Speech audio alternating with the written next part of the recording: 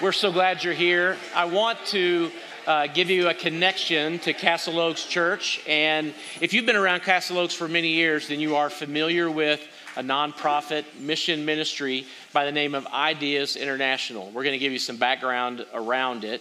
And if you have been, as we've been praying for these burdens, if you need some help kind of thinking outside of your own needs or outside of your own world, this is one of God's antidotes to dealing with stress or feelings of overwhelmedness in our life, is to get outside of ourselves. Then you're about to be introduced to some people that will help you do that. Okay, and so we're grateful for them.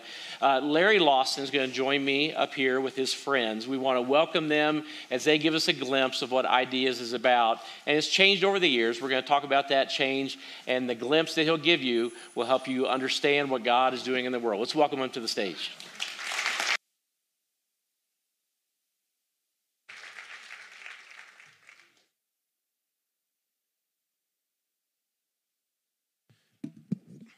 Good morning. Thanks for letting us. Was that really loud or something? I don't know. Anyways, we're glad to be here. Thank you, Phil, for that introduction, and thank you for being here this morning. So with me today are my friends Tony Herrera and Gabrielle Thompson. Gabrielle is the CEO and president of Ideas, and Tony is the director of international programs, and he's also here with his wife, Freddie, who also serves with Ideas. We've known Tony and Freddie, Deb and I have, for over 20 years. And when they decided to move their family to Tunisia 13 years ago, maybe or so, we joined them in support with prayer and financial support, and have been following. And they were the ones to introduce Deb and I to Ideas at that time. I haven't known Gabrielle as long, about a year and a half. She's been the president of Ideas. And so we're here to just fill you in. It's one of the ministries that Castle Oaks supports financially and in prayer, along with other ministries like Wellspring and World Orphans and Hope's Promise and the Food Bank, etc. I'm sure I left somebody out, and I apologize. So anyways, we're just going to give you a snapshot of who Ideas is. Many of you remember the Browns, Tami and Stan, who went to church here for quite a few years. Tami was the prior president and CEO of Ideas and stepped down about a year and a half ago with some life changes, and she retired and is enjoying life now and taking care of extended family. And she and Stan were instrumental in forming Ideas in late 1990s, 1997. And they really formed the foundation for what Ideas is today. And we're grateful for their presence and their support, and we miss them. Stan passed away tragically in 2020 suddenly, and so that has impacted their family as well, and the Ideas family. But we're very grateful for getting us started. So without further ado, I'm going to ask Gabrielle to give some background on Ideas and what it's all about. Thank you, Larry, and thank you, Phil, and thank you, Castle Oaks, for welcoming us and for your support of our mission and vision. We are so thankful. Ideas is a global community of experts who love Jesus and work around the world to help communities and individuals flourish by removing barriers to their God-given dignity. We step into the deep waters of our work with local communities. We stand firm against the current as we pursue justice and elevate and see the unseen. And when we do that, we create life-giving spaces where those who are overwhelmed by human brokenness can experience love, respect, empowerment, mercy, and opportunity. Where the obstacles that attack and diminish our God-given dignity are swept away so that individuals and communities can experience abundant life. But how do we in Ideas go about creating these life-giving, transformational spaces for people around the globe? We bring professional expertise of agriculture, education, health and wellness, disability care, anti-trafficking programs to the communities where we work. We do faithful, holy work. We design, measure, and assess our programs to ensure that they make an impact. In all of our work, we are interested in serving the whole person in a holistic way that addresses their social, intellectual, physical, and spiritual needs. We offer outstretched hands and humble hearts. We value the wisdom of local communities. We're ready to listen and ready to learn. We nurture healthy communities and individuals. We till the soil so that healthy communities can grow and people can thrive. And we pursue justice. Our programs carefully chip away at things that are broken as we nurture an environment where individuals can flourish and communities can experience the abundance of life.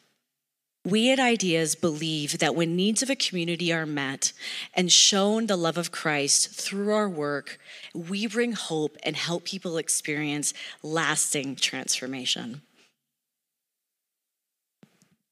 Thank you. And we have the same mission we've had for 25 years, but we're adding new depth and influence on that. And Ideas is a non-governmental organization. It's a 501c3. And while most of our programs are serving physical needs, we embrace the idea of addressing, as Gabrielle said, spiritual, intellectual, physical, and spiritual, always spiritual. So everything we do is steeped in the love of Christ. Tony, maybe you can tell the group where and who. The who actually first. Yeah. Okay. So as Gabrielle spoke a little bit about communities that have been abandoned, so we go to work in communities that have been marginalized, that have been abandoned by their governments or by other communities that are in the fringe, local villages that have no services. So communities like this, we go around the world and the different countries that we work in, and being able to help people, help them not just by bringing them and giving them something, but by training them so that they can learn how to help themselves and help their communities around them as well. So we do training for the communities. We do what we are working ourselves out of a job. Thankfully, there are so many of these communities, thankfully as well, there are so many of these communities around the world that we can always pick up somewhere else. So after several years of working with the communities, we always have a person that gets trained and gets given the opportunity to bring up in the ranks so that they can train other people in their own community so that they can continue to do the work that we began at some point in time. And briefly to discuss where we're. Oh, did you already do that? No. I will. So the where. So we are focusing currently on various, some countries, Guatemala, Tunisia, Kazakhstan, China, Jordan, and Argentina. But we also do have work on other countries where we have independent programs being worked by some of our personnel. Some of them Mauritania, Morocco, Turkey, Bangladesh. We do have other countries that we are serving through collaborative relationships with our personnel that is based either in the U.S. or in other countries as well. Thank you. So I got to see this experience, the transformational work that we're doing around the world firsthand in September. A number of us, Tony, Gabrielle, myself, and by the way, I serve on the board of Ideas. I forgot to mention that, I think. And we went to Guatemala. And this is this group that we took there. It was a combination of Ideas folks and other folks who are interested and helped fund this program in Guatemala. And it was working with an organization that provides wheelchairs to handicapped children. And I'll let Tony explain a little bit more about what we were doing. Well, I want to give you a little bit of a background as to why Guatemala and why did we came over there to do some work. In Guatemala, there is approximately 3 out of 20 children are born with a disability. Some of these disabilities are spina bifida or spina bifida, cerebral palsy, and several other things that are very constraining to the child development. The reason these children are born this way is because mothers, potential mothers or women who are pregnant, they don't get the attention necessary to be able to strengthen their bodies and strengthen their natural ability to give birth. They don't take vitamins. They don't do their prenatals. There is no medical services in the villages that these children are born. So, by the way, this number of 3 out of 20 gets much larger in small villages and indigenous communities in Guatemala. The number is more like about 4 out of 20. So it is that, but the lack of medical services in these communities is what is creating this issue. While there is medical services in the capital city, about 70 to 80% of all people who have been trained in the medical community live in the capital. Most of the aldeas, which are called the indigenous communities, and communities outside of the larger cities, they barely ever see a doctor. They barely ever see a nurse. So most of these children are born with the help of a woman who helps another woman give birth. Some of these children are born with the cord around their necks, and they have lost their breathing for a little while, a time longer than they should. And by the time they come out into this world, they've already developed a brain condition that creates problems with them. So there's a lot of debilitating disabilities with these children. Some of them are get dropped on the floor and then they're picked up, and things don't get to work. So experts say that within the first 2 months of a child being born with disability, it would be good to have an analysis done in the children to figure out how they can help them better. But it doesn't happen because there's no medical personnel around them.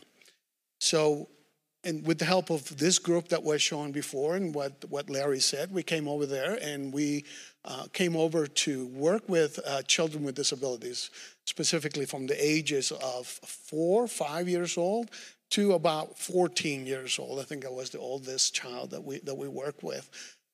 We work directly with a manufacturer called Beeline in Guatemala. It's a wheelchair manufacturer. These wheelchairs that they produce are nothing like the wheelchairs that you guys know. These wheelchairs are highly adaptable, which they can be adapted to any condition of any of the children that are there, any size of the child. And also, they're very therapeutical, because once you get a child in a wheelchair, the child is going to grow, so you have to change that wheelchair. You have to adapt it again for that child. And so if you do the proper adaptations, then the child can develop muscles within their body to be able to do better. Not only we did that, but we also had some professional healthcare people that came over there to help with the children. We had a physical therapist that came in and helped and did physical therapy with the children and advised the parents as to how they can work with the children to help them be better in whatever it is their condition that they have. There's an example of a wheelchair, and there is 2 to 3 people always working in a wheelchair for a child. It takes approximately about an hour or so to get a wheelchair ready for a child, because this wheelchair is being put together as the child comes in. So we were able to give out approximately 19 wheelchairs during our time in Guatemala. We were there for about a week. We did do a little sightseeing on the way, but for the most part, we dedicated ourselves to doing this. Not only children that were brought in from the local communities, the indigenous communities to us to do that, but also we went to visit an orphanage that only takes children with disabilities as well. And so we were also able to provision or bring in and adjust a couple of wheelchairs for those children. Thank you, Tony. I don't know if you noticed in some of those slides, the folks who work there, the Beeline Wheelchair Company, Most of them are also disabled and have grown up with disabilities, and this gives extra hope to the families and children, seeing them being productive and working on these wheelchairs. Gabrielle, maybe you can talk about the impact that this has. Great, thank you. So as Tony mentioned, we provided assessments, fittings, treatments, and delivered education on self-management tools to underserved populations of children with disabilities. The impact of fitting a child with disabilities in a wheelchair does far more than providing a sense of mobility and accessibility to a child. For a child that has lived in isolation, societal shame, and has had to be carried everywhere, the opportunity of a wheelchair means that they can go to school, they can go to church, and they can develop relationships with other children and feel a sense of independence and autonomy in their own lives. Most importantly, though, we provided acknowledgement to these children and families that they are seen and not forgotten, and instilled hope for a different future. But not only did this work impact the quality of life for the child, but for the entire family.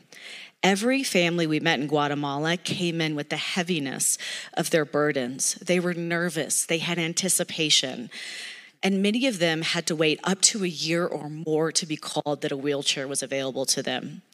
And without exception, every one of these children were carried in by a family member or caregiver. Generally, these families would have one family member dedicated to the around-the-clock care of this child, carrying them everywhere that they went. In most cases, this was truly the first time that the child was able to move without the assistance of a caregiver. This not only offered incredible independence for the child, but also gave freedom to the caregiver to seek gainful employment, deepen their marriages and relationships with their other children, and have their own improved quality of life. The opportunity of a wheelchair is only one element. It is a tool and a resource used to meet a need, to be able to bring hope through the love of Christ.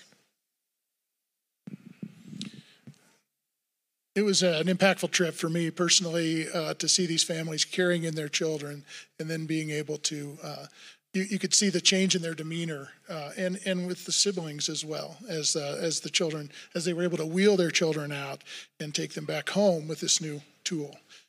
So we're going to be here this morning. We'll be out in the Welcome Center. There's a table set up with some additional information. If you're interested, you can sign up for our newsletter or for the Herrera's newsletter. Like all of our associates, about 55 to 60 around the world, except for Gabrielle, all of them raise their own support. And so we're grateful for any assistance, for your prayers, for your financial support that you can provide. And I'll let Gabrielle have the last word. Thank you, Larry. So I hope that from this presentation you can see that lives were irrevocably transformed on this trip, not just for the children and families that we aided, but for each one of us fortunate enough to be a part of this transformational experience. Guatemala is just a snapshot of the work Ideas is doing around the globe. At Ideas, we are blessed and honored to follow our holy calling of working in communities, serving others, demonstrating the love of Christ through our work, and seeing and experiencing the power of God. Every person deserves to experience their own God-given dignity and a flourishing life. And we are thankful to have a small role in that. You are all invited to join us and be a part of the ways God is using Ideas to bring hope and transformation. Thank you for your time, your open hearts to hear our story. Blessings on you, Castle Oaks. So we want to end with this thought. Hope is transformational.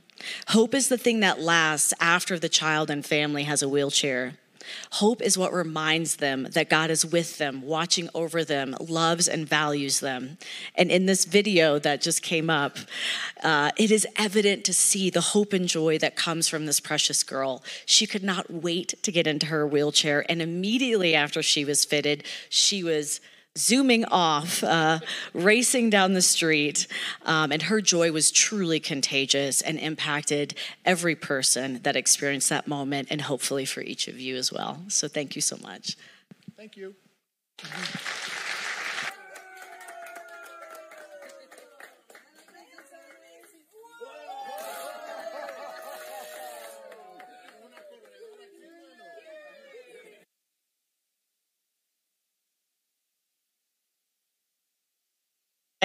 Thank Tony and Gabrielle and Larry. Would you do that?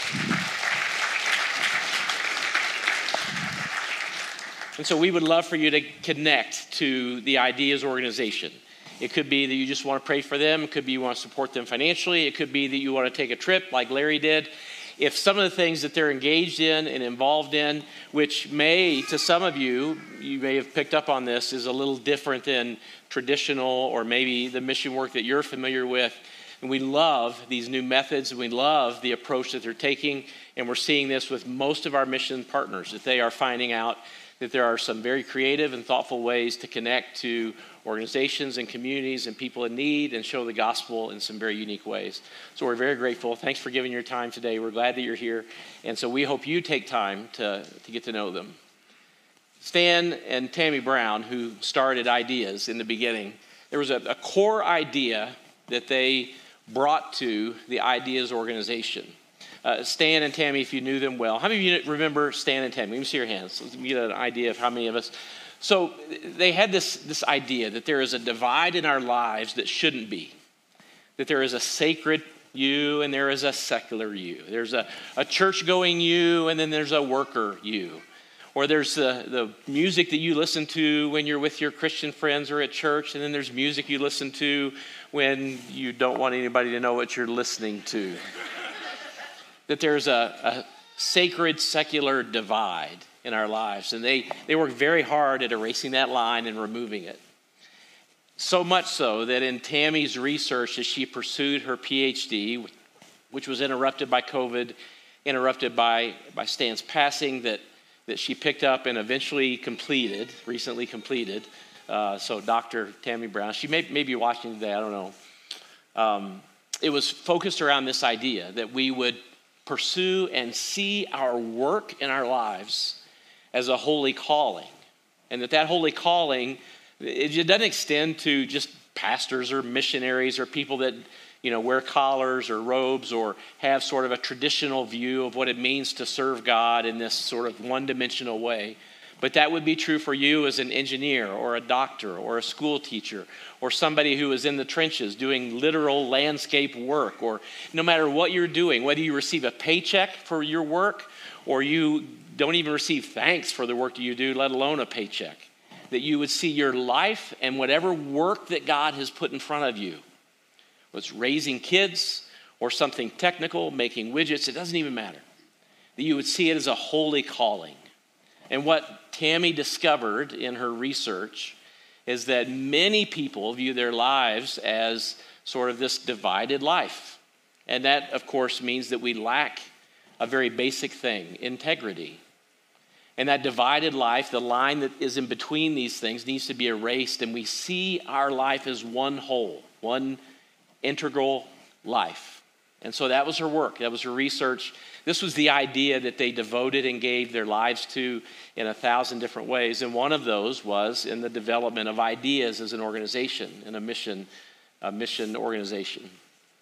And so Tami completed her dissertation. And this summer, she sent me a copy of her dissertation.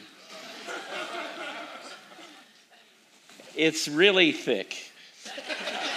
I haven't read the whole thing, but I've read some of it. And what's unique about this dissertation and its relationship to Castle Oaks Church is that you participated in this research. I don't know if you remember this or not, and some of you did, and some of you do remember it, I'm sure. Before COVID, we published a link in our e-news several weeks in a row that enabled you to take a survey regarding your work and how you see it, whether you see it as a holy calling, and there were some other words that might jog your memory regarding her PhD and her research and her dissertation. Does anybody remember taking the survey? Let me see your hands if you took the survey.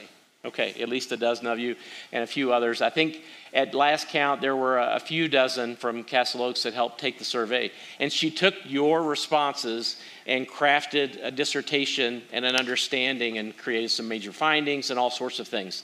It's absolutely incredible. And if Tami were here today, I think she would be asking you this question. Do you see your life? Do you see your calling? Do you see your work? Do you see whatever gift that you have, whatever way that you spend any time, whether it's hanging with kids, in your neighborhood, working for a paycheck? Do you see it as a holy calling? Do you know that God has created you uniquely to do some things?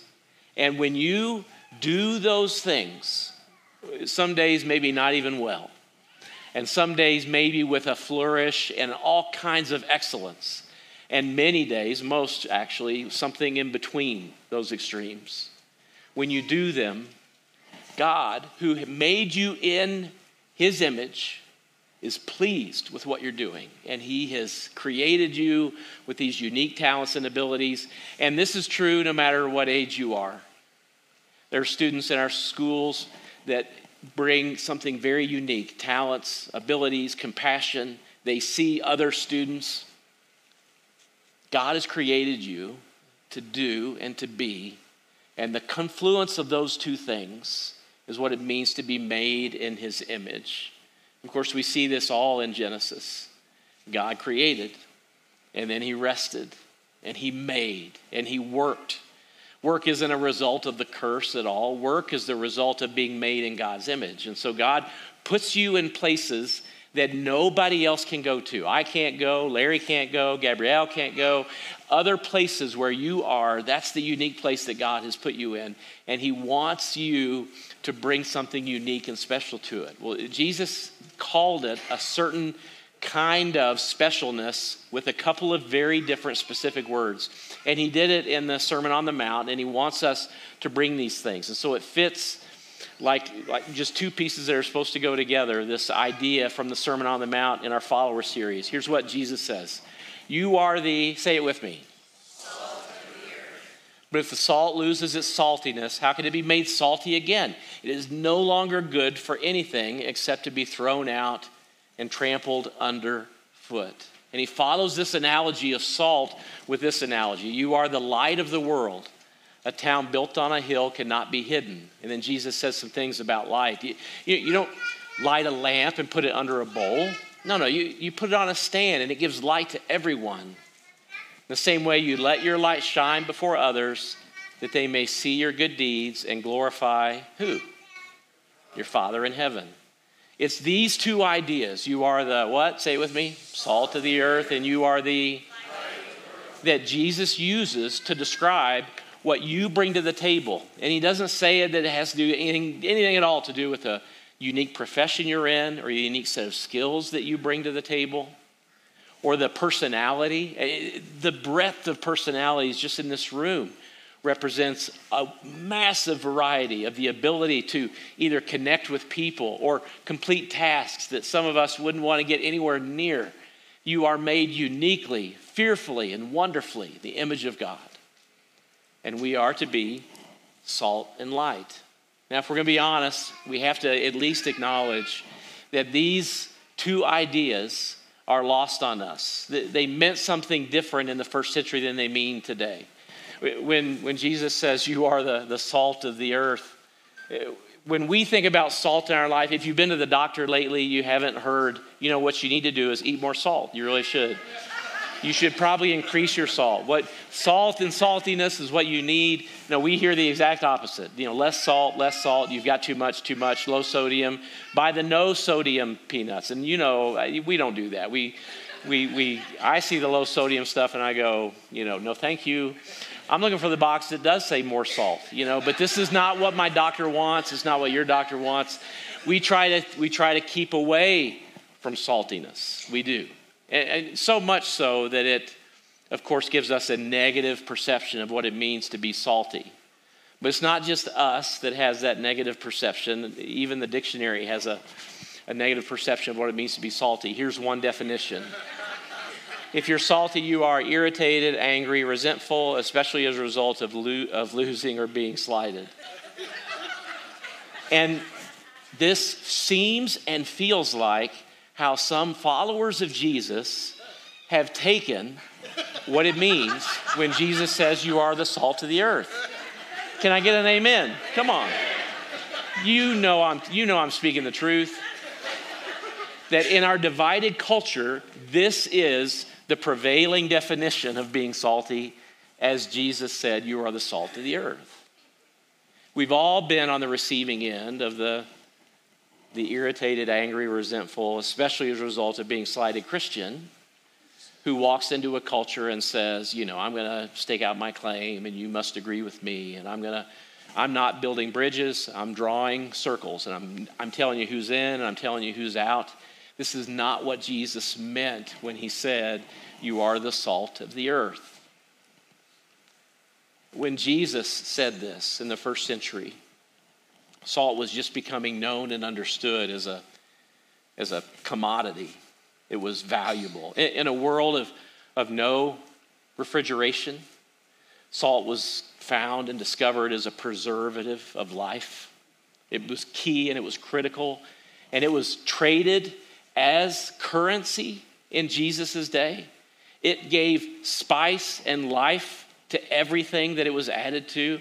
In fact, if you have a spice and you can't taste it, it's probably because you don't have enough salt in your recipe. And so salt is the magnifier of all good taste. This is just becoming known in the days of Jesus.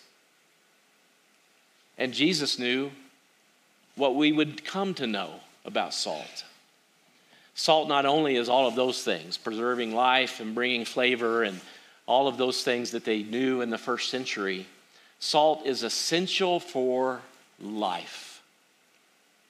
You have in your body what we would call intra and extracellular fluids that move all through your body. That's not in one organ or another. It's in these third spaces. It transports all the nutrients and all of the chemicals, all the pieces that are necessary for your life, your heart to beat, your brain to work, all of the things that allow you to function. It is salt that's in your body that allows those nutrients to move and transport from one place to another. Without salt in your body, you will find yourself lethargic. You will find yourself dealing with cramps, muscle cramps. Parts of your body will shut down. In fact, if salt drops to the most egregious levels, the lowest levels, you'll find yourself in shock and eventually death. We have a good friend who's trying to qualify for the Boston Marathon. And he's a runner. And when he runs, he's a little older than me, and I can't believe he's doing this at his age, but he's in great shape, he's very fast, he's very capable. When he runs, he's done several marathons this year. When he hits the 21 mile mark, he just hits the wall. He just shuts down, and he can't figure out why. So he went to a doctor, and the doctor said, trainer, they did the whole thing, took his blood, tested it. They said, we need to know what you're sweating. Isn't that gross? They want to know what he's sweating. So he had to bring them some sweat. And so they analyzed what he was sweating, and they said, we figured it out. You're losing sodium. You're completely losing sodium. He should have known, because when he runs, he sweats so much, his shoes, you could just wring them out when he's done. You know what I mean? It's bad. I know, it's gross, isn't it? And so he has this experience, and they're telling him, you're losing too much sodium, your body is going to shut down. And so they gave him some salt concoction to drink when he is at mile 16 and mile 18 and mile 20, so that his body can find the energy it needs in the stores where it belongs, so that he can complete the race. This is the beauty of salt. It's essential for life. Without it, we die. And Jesus comes along and he says, look, you need to know you're the salt of the earth and you are the light of the world. Light's the same way. We don't want more light, we want less light. So much so that those who study the heavens and want to see the stars. They're now designating certain places in our world as dark sky communities. And so when Jesus says you're the light of the world, the photographers in the room and those of you that dabble in photography understand what this means, because you make use of what we would call the golden hour. It's this incredible moment of the day where the dark and the light interplay. You need both. Darkness we have, light is added. It was added because God said at one point in time, let there be what? And so light means we can see. Light means we're warm. Light means that we bring something to the table. And when Jesus says these things, you're the salt of the earth and you're the light of the world, he wants us to understand what happens when we bring ourselves to the table. And we do this in every circumstance, in every setting that we find ourselves in, whether it's work or family, neighborhood, friendships, doesn't matter. And this idea that you would see your life and your light, the light that you bring to the world, the salt that you bring to the world, as a part of a holy calling, both of these together, this is the idea that encompasses Tami's research, the founding, beginning, and the core value of ideas, that we would understand that the world is in desperate need. So I want you to know a couple things before we take communion together as a church family today. Just like salt, you are essential.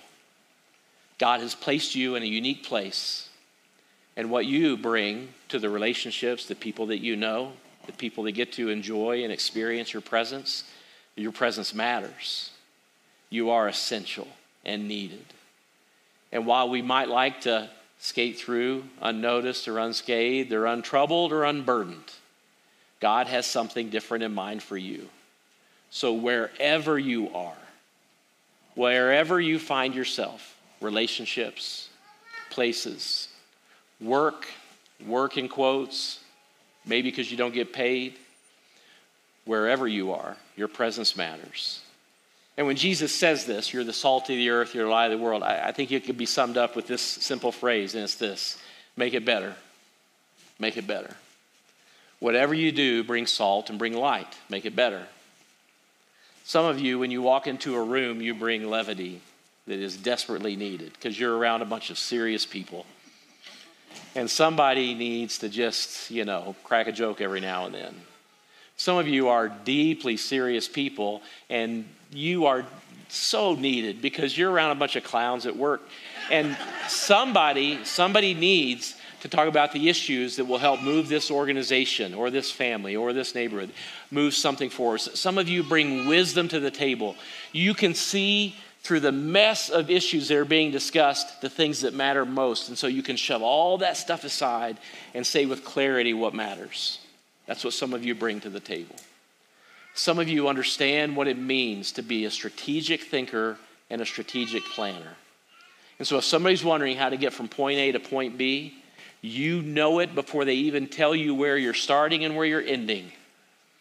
And you can say it in simple terms so that people can understand. That part of you that comes forth in a meeting or a discussion or a one-on-one chat, that part of you is God himself, his image, imprinted on you, given to you for his purpose, that his kingdom may grow. He wants you to be the salt of the earth, the light of the world. He wants you to make life better. God wants, when you walk into the room, for people to understand what has just happened. And they see you coming, and they say, hey, come on, look who's here. This is going to be what? This is going to be better. Now that they're here, I'm going to be seen. I'm going to be known. I'm going to be understood. We're going to solve this problem. We're going to at least enjoy it while we do it. Whatever it is you bring to the table. And I think Tami, if she were here in this room, she would want you to ask this question. Do you see your work in quotes, as a holy calling? Do you see it that way? Because if you don't, then you're missing the biggest part of why God has put you in the specific circumstance around the specific people that you're around. God has a design for your life. He wants to see you use it for his purpose. And when you do, you feel his pleasure. It's not a surprise to me that the night that Jesus instituted this meal, that John, the author of his gospel, describes what happened when he was there. Before they began to think about eating together, Jesus got up from the table and he took off his outer garment and he wrapped a towel around his waist. It was in this moment that he helped them understand the deeper purpose of work as a holy calling.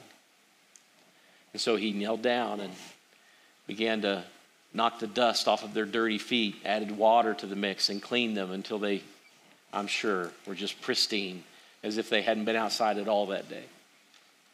And Jesus had some chats with them about leadership and what it means to serve, but the most pointed comment he made when he was done is, look, you have seen what I have done for you. Now go and do likewise. He didn't tell them to preach.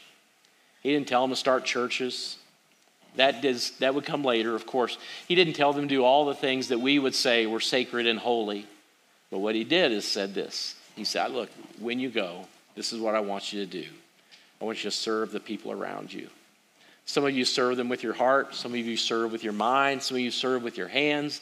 Some of you serve with every part of you as you love deeply the people that God has put in your circle. And then, with that in mind, he held up the bread and he said, this is my body. It's broken for you. Take it and eat. And they did.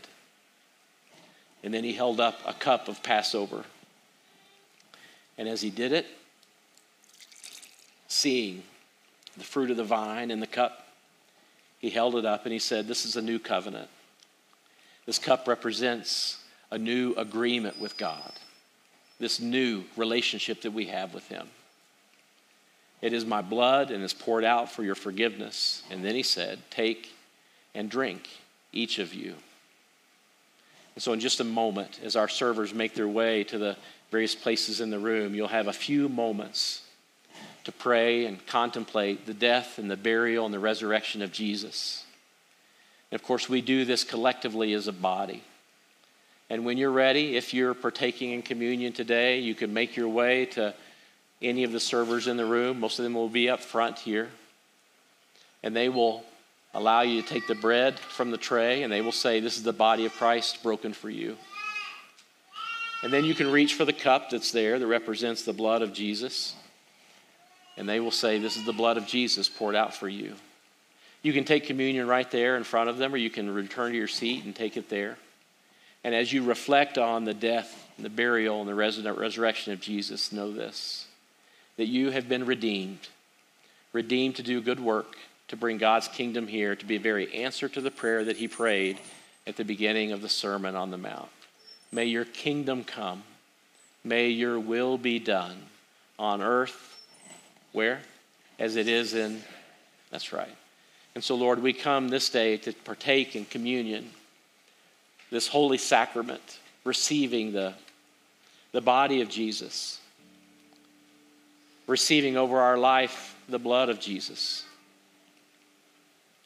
Lord, we pray today that we would understand that you have called us to do and to be.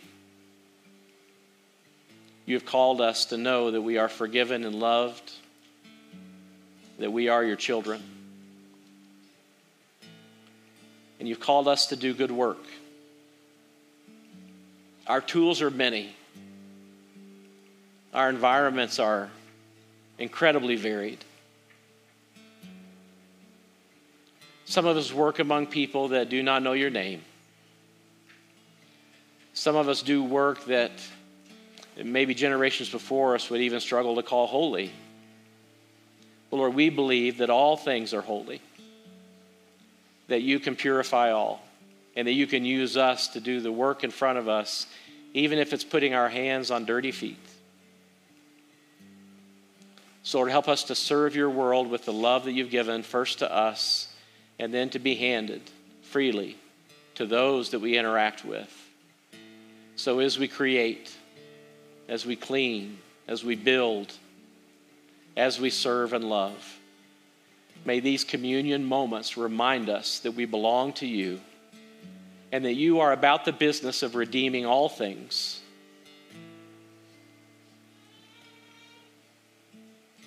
So, Lord, as we take communion, draw us to you. In the name of Jesus, we all pray together and we say,